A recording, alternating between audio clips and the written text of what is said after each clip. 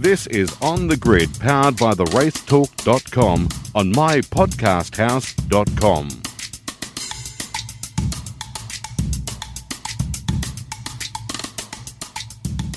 G'day everyone and welcome to another episode of On the Grid here on mypodcasthouse.com. Thank you for joining us.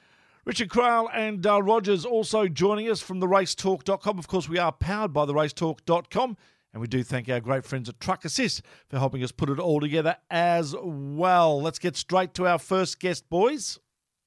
All right, boys, joining us on the line to have a chat is Erebus Motorsports CEO Barry Ryan. G'day to you, Barry. G'day, how are you all? Excellent, thank you, mate. Thank you for joining us. 2019, one of those weird years that's had some good success for you, but probably not as big as you would have thought after what was a fairly impressive 2018. Yeah, you're right. As a smaller team, it takes a bit to establish a base setup and know all the tracks, so you can go to each track and know that where you're going to start.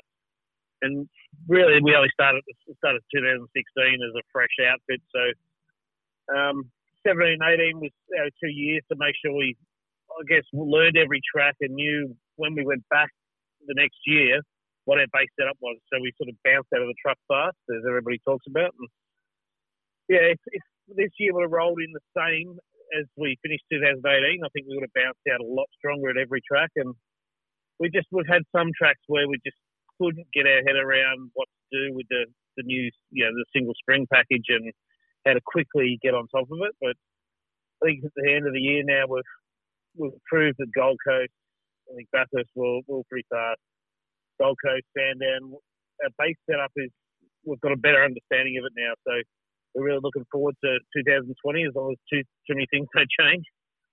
And every track now we're confident we can go to with a base setup that's going to be reasonable out of the truck. Barry, Richard Craill here, mate. Thanks for joining us. Appreciate your time. Out of all that you touched on with the troubles this year, you must be wrapped with the performance that your drivers have put in, because Dave's been Dave, hasn't he? He's just traditionally quick, fast, always confident, always at the front. But Anton, it feels like to me, he's taken another step forward this year as a young bloke coming through the sport. Are you pleased with how those guys have performed and stepped up to the task even when the cars might not have been where they wanted them to be? Yeah, definitely. Anton and his engineer Mirko. Mirko's only a young guy too, and he's only 26, and the way they work together has been really good, and it's complemented Dave and Alistair, and they're at a level now where they can actually push Dave, and Dave sometimes needs a push. He always drives on the limit, but if his teammates are slightly faster than him, he finds another limit. So. Anton's definitely helped step up our performance for sure. Barry, it's Dale Rogers. And again, thanks for coming on tonight.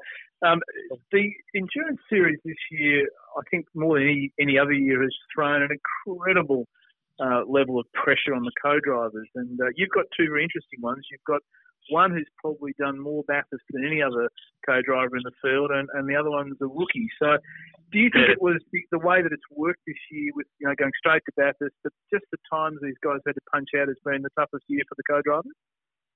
Oh yeah, for sure. You really, in Tander and Lowndes, they're not co-drivers. They're 650 races each or whatever. So yeah, the level the co-driver has to be at has been really demanding on them, and I think you can see a lot of them have felt the pressure and they've needed to step it up. And Luke's done a fantastic job for someone that hasn't really raced this year. And to his credit, he won us Bathurst in 2017. He put us in a position in 18 to win again, and we know what happened there. But there was no reason why we didn't back Luke to do the same thing this year. And unfortunately, his first practice session at Bathurst, he had a big crash, and I think that set back his confidence, and that was really tough on Luke. You could just see he was under so much pressure to get it right, and he put too much pressure on himself, I think, in the whole Enduro Cup, and just had a few errors that was uncharacteristic because he was having to find another limit that was probably not there. It's interesting, just on that though, that if you look at the batches of drivers, you've got people like Luke, Dean Cantor, some of these guys that have sort of come out once and twice a year, and put Timmy Blanchard in that now. Then you've got this group of Super 2 drivers, and if you batch them together for the last couple of years, you'd have to say that the guys that are coming through Super 2 and perhaps Carrera Cup as well are the ones that actually are delivering the strongest results, because I guess the fact that they've got their bums in race cars a lot of times during the year. Yeah, like Will and Will Brown and probably Bryce on the weekend really stood out. Will in that co-driver race, obviously passing Tander and catching Lowndes, it was pretty impressive, and it was good for us to know that our car was strong. But for a young guy like that to just have the ability first, but then have the balls to try up the inside of Tander at turn one and on a half slippery track and coming out the other end smiling, like pretty impressive. For sure. Yeah, it certainly is. The talk was that Erebus were looking at possibility of a third car for 2019. Was there an opportunity there that if that had have come to reality, that Will Brown could have been one of those possible shared licenses on that car? Yeah, there was talk about it. We've had a serious look at it, and then we're really not ready as a team. We're still not delivering as a two-car team what we need to as efficiently and as effectively as we should. So we decided let's put it on the back burner, make sure we get our house in order better. And the two-car model has won the championship for how many years now? We don't want to get ahead of ourselves and ruin what we've done. So there was definitely a thought and opportunity, but we've really got to get ourselves in order better, and then consider it maybe in 2021.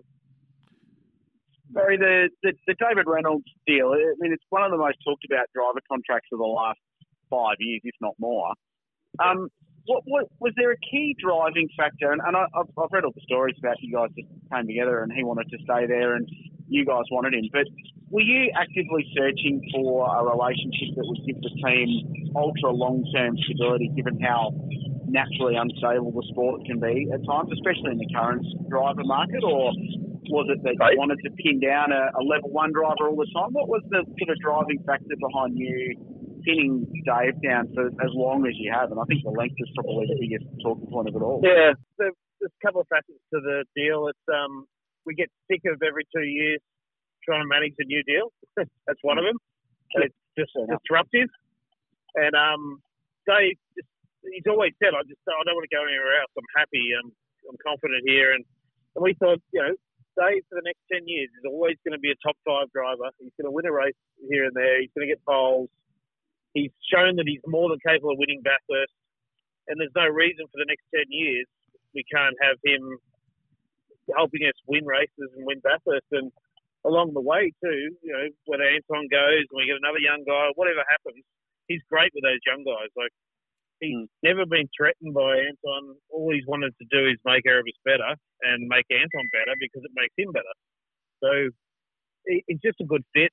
And Dave's quirky and he's got his goods and bads, but we love him and he's an easy person to have in your team, and he's fast. Yeah. Just off the back of that, Barry, sorry if I can, Dale, what's more impressive for me about not the fact that you've signed Dave for 10 years, but the fact that you actually have enough belief in your product to know that you'll be around in 10 years. I think that's more impressive. Yeah, I guess I've got a stake in it now, so it better be here for 10 years.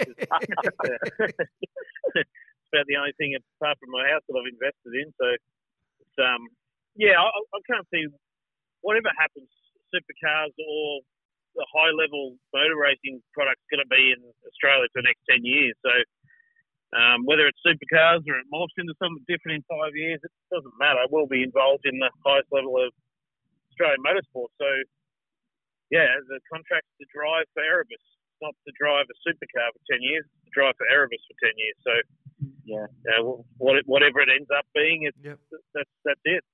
We've got Dave for 10 years. Barry, we have to, I guess, look at this championship at the moment, and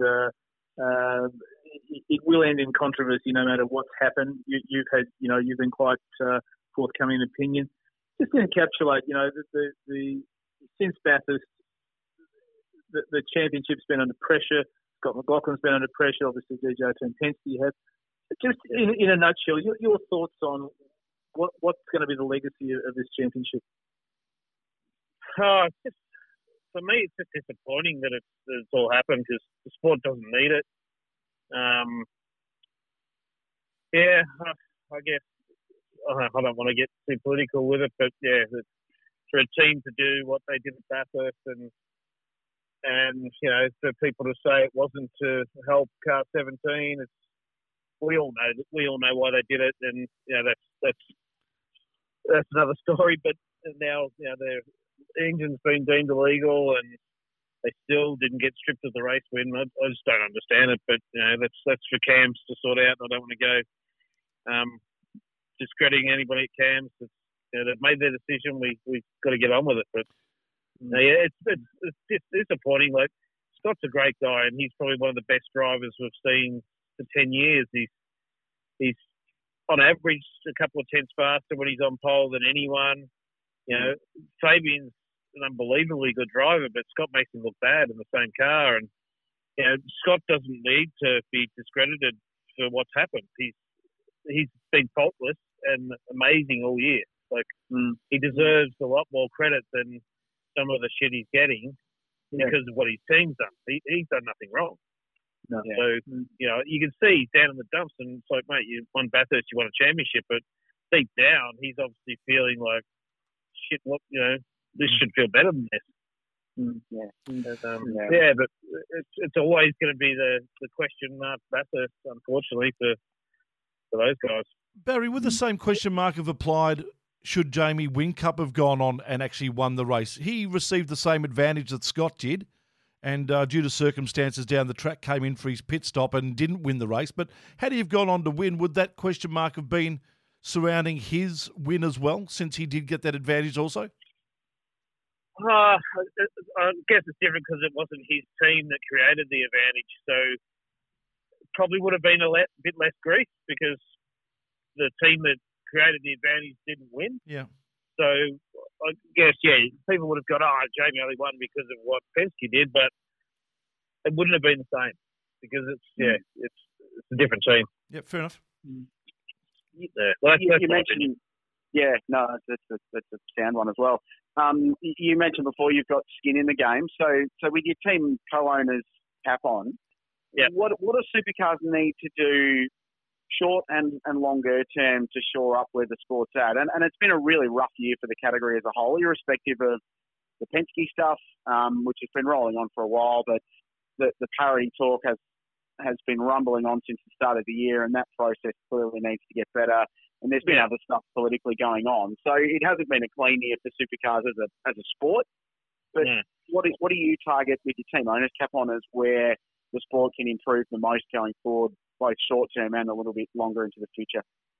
Yeah, I think what we've done with employing some guys like Adrian Burgess and Campbell Little, and the strength they've got as technical people and been in the sport for so long, they're not going to. They've already taken a massive step in the technical side of the parity, and the teams you're going to get caught nowadays if you do something wrong. Where in the past, even last year, the scrutineering was nothing. It was like, they hardly even looked at your cars. But now, you'd be brave to try something.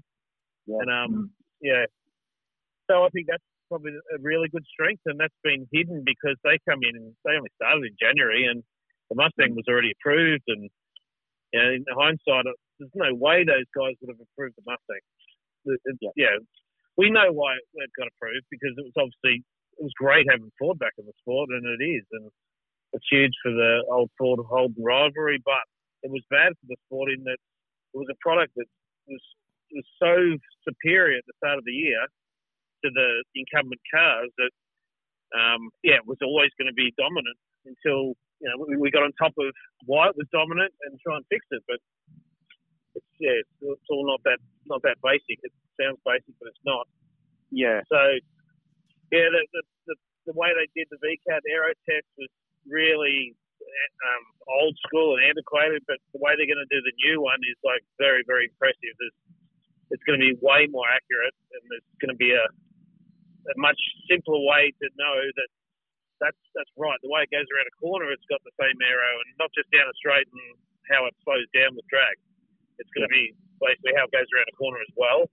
It's going to be as close as what we can do to going and put the cars in a wind tunnel, but actually doing it on track. So I think the steps forward there are going to be really good and creditable for the category to be able to stand up and say this is how we've done it, show the public, get some public support back to how the category is trying to improve and not have the same situation of parity changes every 2 race meetings, because it's just really bad. Yeah. And moving forward, Gen 3 is obviously a big topic at the moment. What would be the ideal Barry Ryan formula for the next gen of touring car? I mean, do you, for starters, see it important that it keeps the DNA where it's at now with close hard racing, obviously, but the V8 noise, which is intrinsic to it, and the physicality that the cars have got? Do you see that as important for the sport moving forward?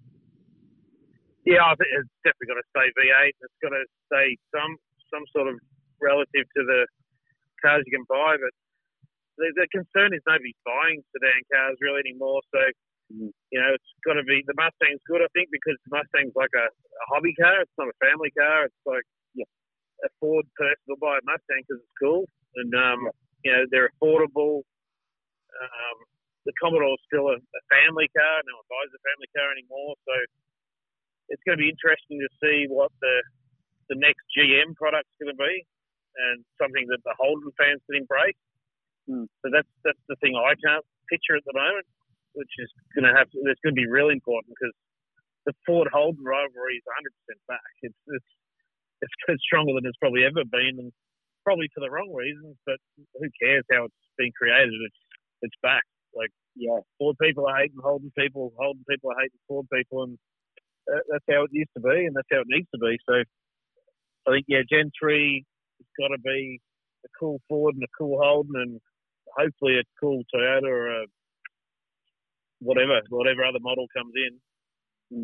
It's got to be something that people are going to love and want to buy on Monday when they say win on Sunday, I guess, the old saying. Well, I was going to ask the same thing. We interviewed Rowan Dane just recently, and he said that the one thing that he doesn't want to see is a lot of manufacturers, but, definitely if we could lure maybe one, perhaps even two, but that would seem to be about the right mix, Gary, wouldn't it? Maybe one to the level that perhaps we had Nissan or Volvo in would probably just at this time be right, wouldn't it, to get one more brand in there?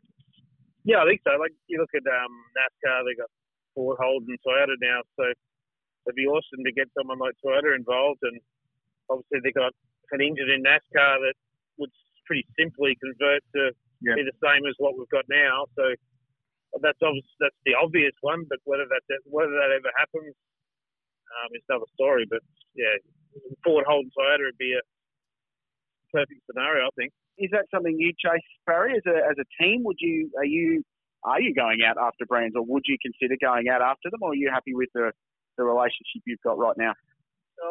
Our business model is basically just a race team. It'd be easy to think, we'll be a homologation team and get Toyota, but that's not our business model. So we would have to change our structure a lot, to have an engine program and have a stronger design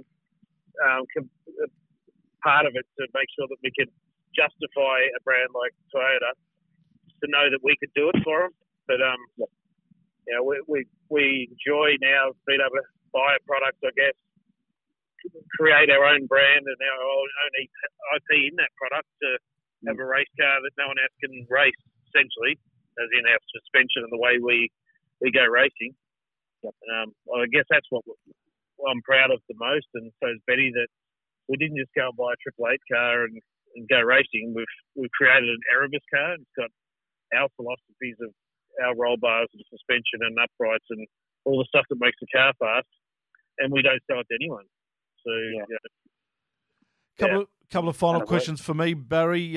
First of all, we saw last week the deal that Roger Penske put together for Indianapolis and the Motor Speedway, and also the IndyCar Series. A lot of talk off the back of that possibly supercars could be on the radar for his company. We know that part of the business is up for sale thanks to Archer Capital and their share. Is that something that you would approve of, seeing someone like a Roger Penske buy a fair stake of supercars? No, I can't even say it. But, I guess if it's if somebody wanted to invest in for the right reasons, like there's no problem with it. He's professional enough and knows how to separate his entertainment business from his race team. So it doesn't really matter if he owns the series. It shouldn't be a problem. It's got to be a strength, knowing that the main investor in the series would be actually a race team and a team owner. So definitely not going to let it fail. No, very true. And the final one from me is just in regards to Betty, and I think it'd be fair to say that she was a fairly wild child when she first came into supercars and the like, but there seems to be a fair bit of maturity that's happened around Betty in the last couple of years in the way that she sort of projects herself and the way she does her dealings in the last couple of years. Would it be fair to say that you've had a hand in that in the couple of years that you've been at Erebus so far?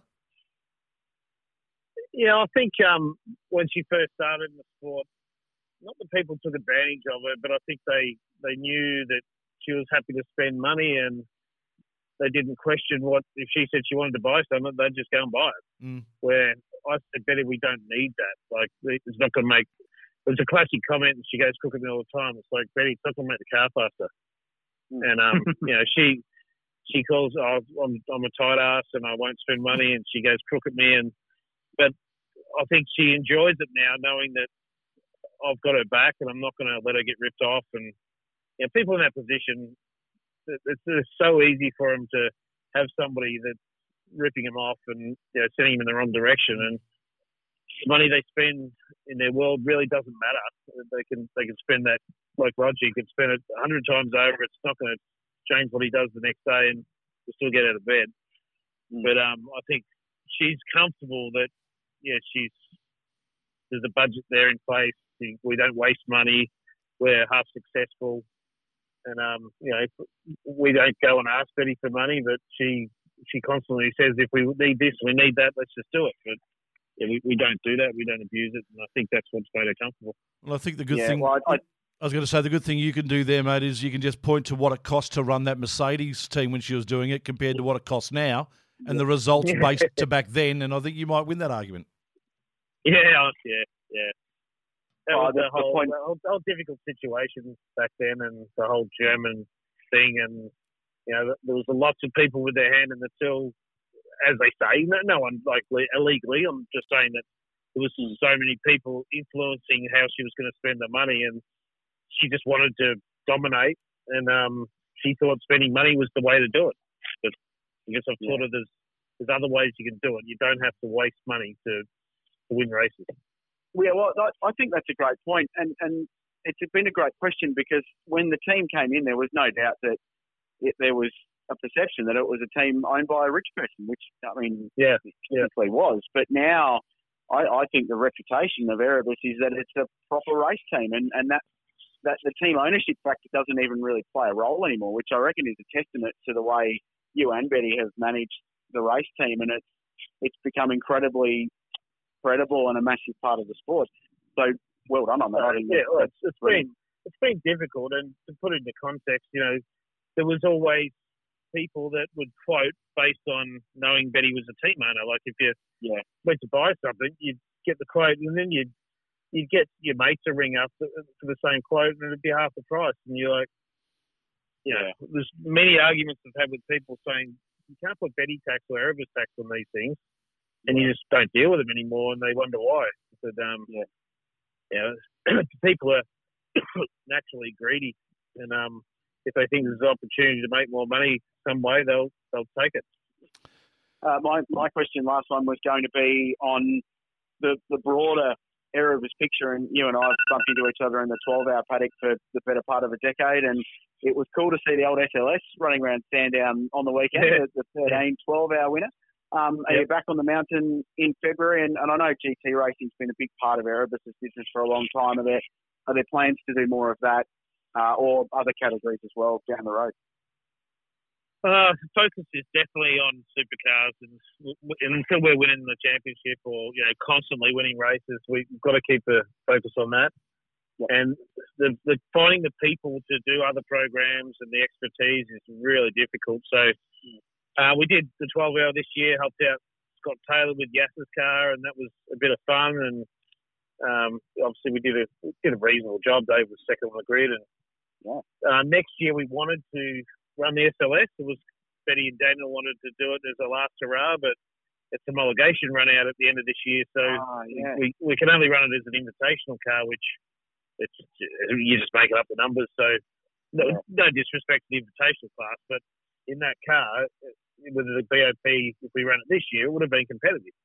Yeah. But to run around and know you're not allowed to do under a 2:05 or whatever invitational is, it's not of interest to us. But we've got some things in the pipeline to do like we did this year with like Black Falcon, Sean Paul that runs that team. He wants to collaborate and maybe do something.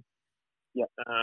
Scott Taylor, we're talking to him, and Scott's on the low down a bit at the moment, so we're trying to make him love motorsport again, because he's a great guy to have in the sport, and it'd be great to get his passion back again, because I think he's lost a bit of passion for some reason. I don't really know or don't want to get into it, but I like Scott and I'd love to see him back in the sport. So if we can do something with him or Black Falcon and, have a crack at winning the race, we'll do it next year. We'll give some of our crew some more experience. That's the best thing about Bathurst 12 hour.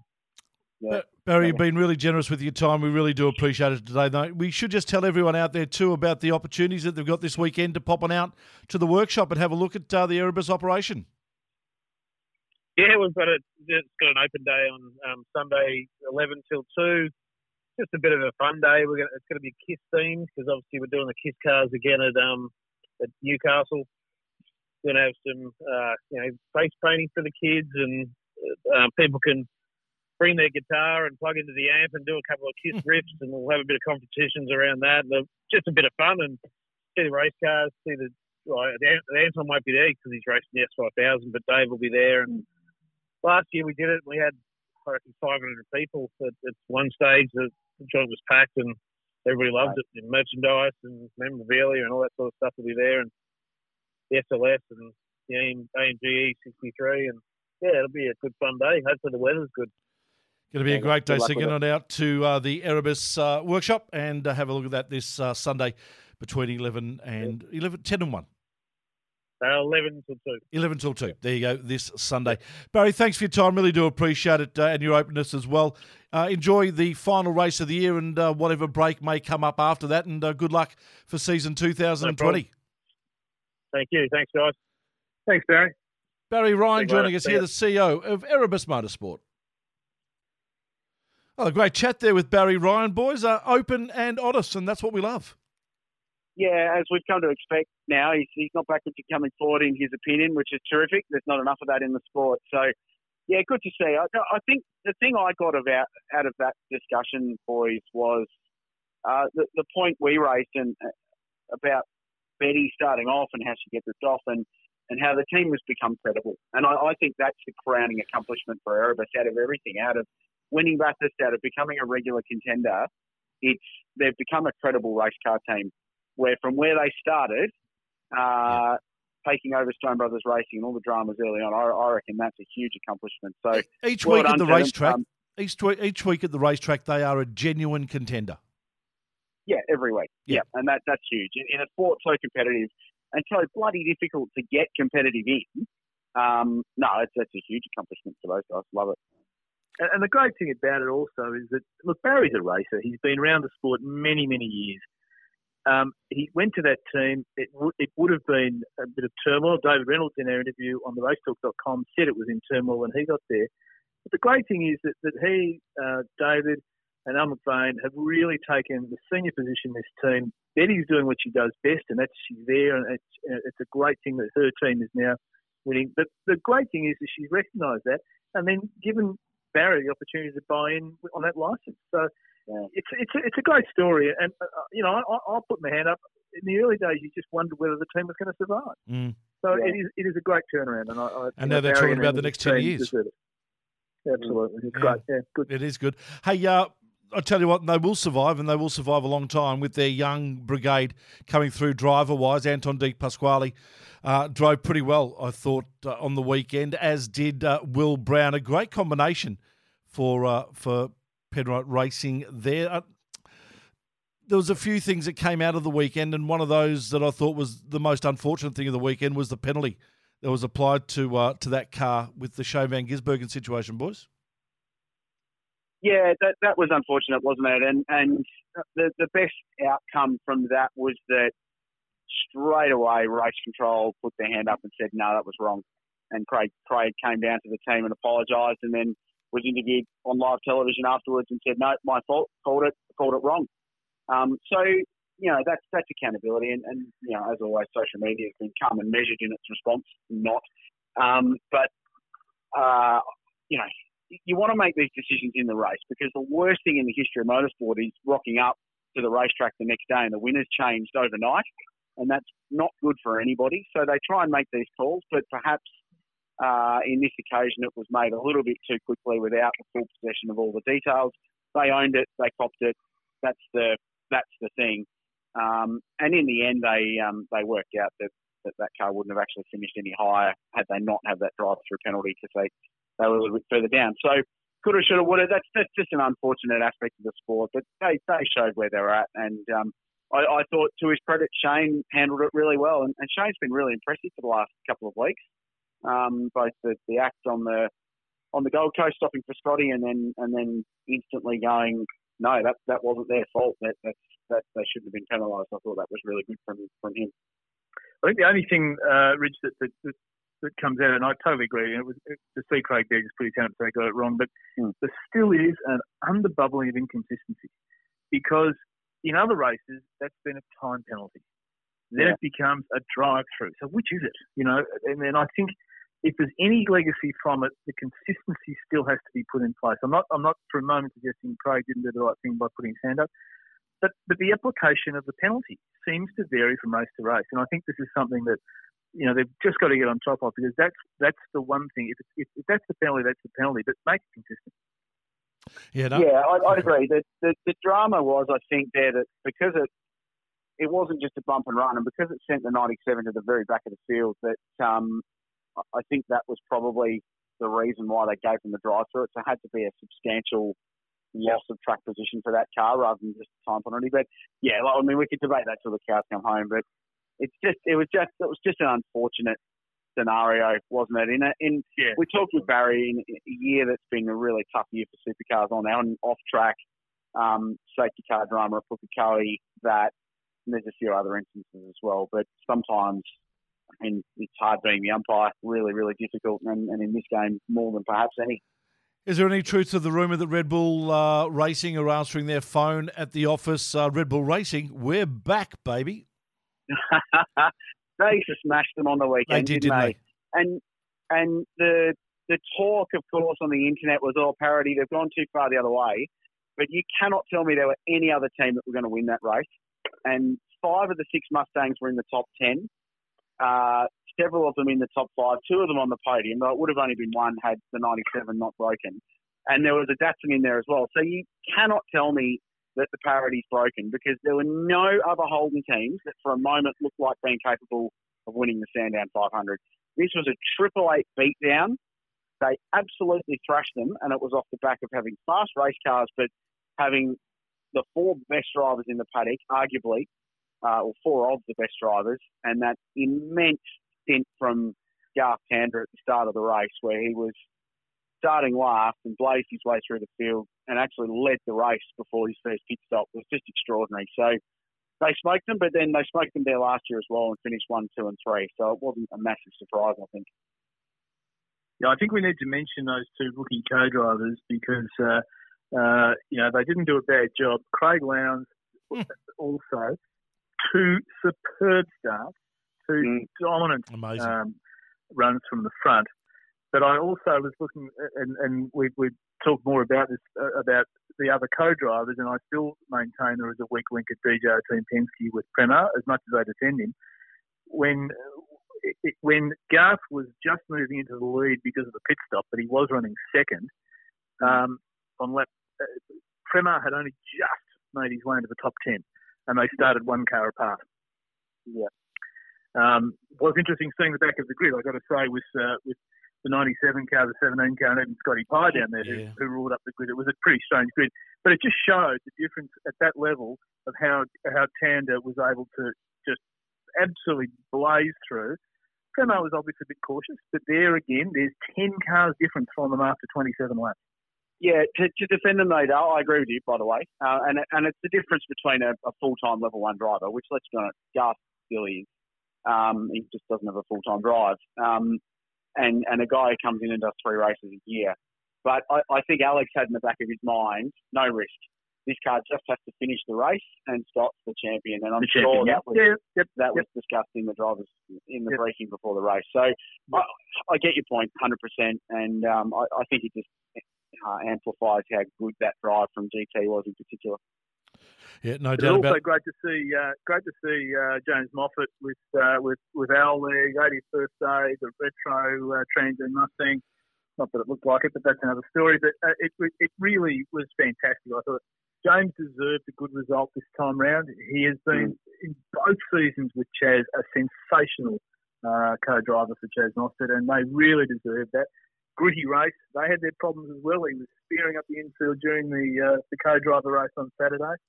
So I think it was a good result. Good result, ticked it all round really with Lee Holdsworth in tears in third place. Beautiful. Yep, absolutely beautiful. We've discussed the winners of the race. Any losers? Yeah.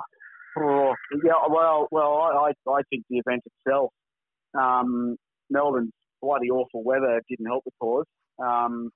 Saturday crowd really disappointing, and I've seen some people going, oh well, the weather kept people away, maybe, but there were still 57,500 out at Flemington for Stakes Day. So, that's normally 80. That's normally 80 to 90,000 though. Yeah, well, it was 65,000 last year. So you cop a 10,000 loss in crowd, but it's still almost 60,000 people compared to I reckon maybe 10 at Sandown. So that was frustrating, and they've moved it out of football finals directly into Spring Carnival. And I reckon Spring Carnivals are more of a competition than football finals. The Spring Carnival goes all week. There's 5 or 6 key events. And it probably costs more money to go to the Melbourne Cup than it would to go to an AFL final. So, well, there's only 2 teams on the Sunday in footy finals playing, so there's 16 teams that aren't being represented. So you go to the races. Yeah, 100%. Yeah. So if Collingwood's playing and you're a Geelong fan, you're not going to go to see Collingwood play a final. Yeah. So I think that's a firm nod. The Sunday crowd wasn't spectacular either, even though the weather was better. It was decent, but it wasn't big. It was certainly much bigger last year, to a couple of thousand, I would have said. So that was a little bit disappointing for me, and I'm still very frustrated that we lose the 500. Now, whether it's just the title or the 2-driver race, I can cop the date change. I can probably cop losing the 2-driver race, but losing the history behind the brand and the Sandown 500 label really hurts as someone who loves the history of the sport, all for the sake of 100 Ks next year. So 2 250K single driver races. It keeps a challenge for the drivers. It keeps the Sandown 500 brand, and it gives that event something unique that arguably the history of the circuit deserves outside of just having retro rounds. So I hope they revise that for next year. I hope there's a change, and I hope we keep the Sandown 500 tradition in some form alive. Yeah, I agree, Rich. Otherwise, it'll be back to the Hang 10 400. But it is disappointing because there was such a lot of work done to bring this track back to FIA Level 3 spec, all the money spent on it, the commitment from Supercars, the commitment from Melbourne Racing Club to probably get off that state of execution, and then that happens to the race. And I agree, it's absolutely wrong. I don't even like the idea of 2 250s. I'm a firm believer that the Sandown 500 is the race. I know they're going to trial Tailem Bend. That's probably, in Rich's backyard, he'd be a proud South Australian. But to me, it's one of the great events of our calendar that we've lost. Just on that point, I did speak to a team owner that I won't name, who had no corporate guests at Sandown at all. Yeah, which is surprising. And he said at least 2 of their companies that they deal with have commitments to the Spring Carnival, and that's where their people were. So, like you, Richard, I just find it bizarre that you'd move from a big sporting occasion in Melbourne being the AFL finals to a big sporting occasion in Melbourne, which is Spring Racing Carnival. So it defies belief for me. Nothing like clean air in racing, is there? Absolutely nothing. Hey, guys, very quickly, we should mention also this weekend coming up, Shannon's Nationals, final round of it for 2019 over at the Bend Motorsport Park. Be good to see the S5000s out again and also the TCR cars. Yeah, and final round of Porsche Michelin GT3 Cup Challenge, perhaps even more importantly. So Another Porsche champion will be crowned, and there's three great young guys involved at the pointy end of that title battle. So that's going to be good. It could be double the love or hello, Mr. Jones, Harry Jones in winning that title. So, yeah, good weekend. S5000 field's going to be mega. James Winslow confirmed. Anton Di Pasquale will be in one of those cars. Will Brown is back. I think Beaver's going around again in the GRM car. Rick Capo, Tim Macro will be there. Very, very cool. And Tommy Randall having a drive. So from a jet point of view, that field is going to be awesome. And I'm keen to see those big bangers on a fast, open, flowing circuit. I reckon they'll give the Ben's lap record a fair old nudge on the weekend. Yeah. Tommy Two Randall. quick things, Tony. Yeah. One is the cancellation of the World Rally Championship up in the New South Wales Coffs Harbour area. I'm sure all our hearts go out to the people up there who are suffering shocking bushfires. Right decision. Cars are all here. They were set up, ready to go. Absolutely the right decision to make. And one last one for me. My favourite team in the World Endurance Championship, Rebellion Racing, have beaten Toyota in Shanghai and won a round of the WEC, which I think from a privateer LMP1 team is sensational. It is. Yeah. Fantastic. I love the social media conversation, Dale, after that. If you're a Toyota driver, it was, we were robbed because we weren't allowed to race. The Rebellion drivers were all, now that we can finally race because we've got some parity, how good is it we can show we're competitive? So it's always funny, isn't it, motorsport? Depending on what side of the fence you're sitting on, it dictates what side of the grass is green or not. Absolutely right. Absolutely. Boys, thank you so much for your company today. Really do appreciate it, and we look forward to catching up next week when we fully preview what's going to happen in the final round of Supercars for 2019 up at Newcastle. Love it. Thanks, boys. Thanks, Rich, Tony. See you soon. Richard Crowell, Dale Rogers joining us here on The Grid. Will join you next week right here on mypodcasthouse.com.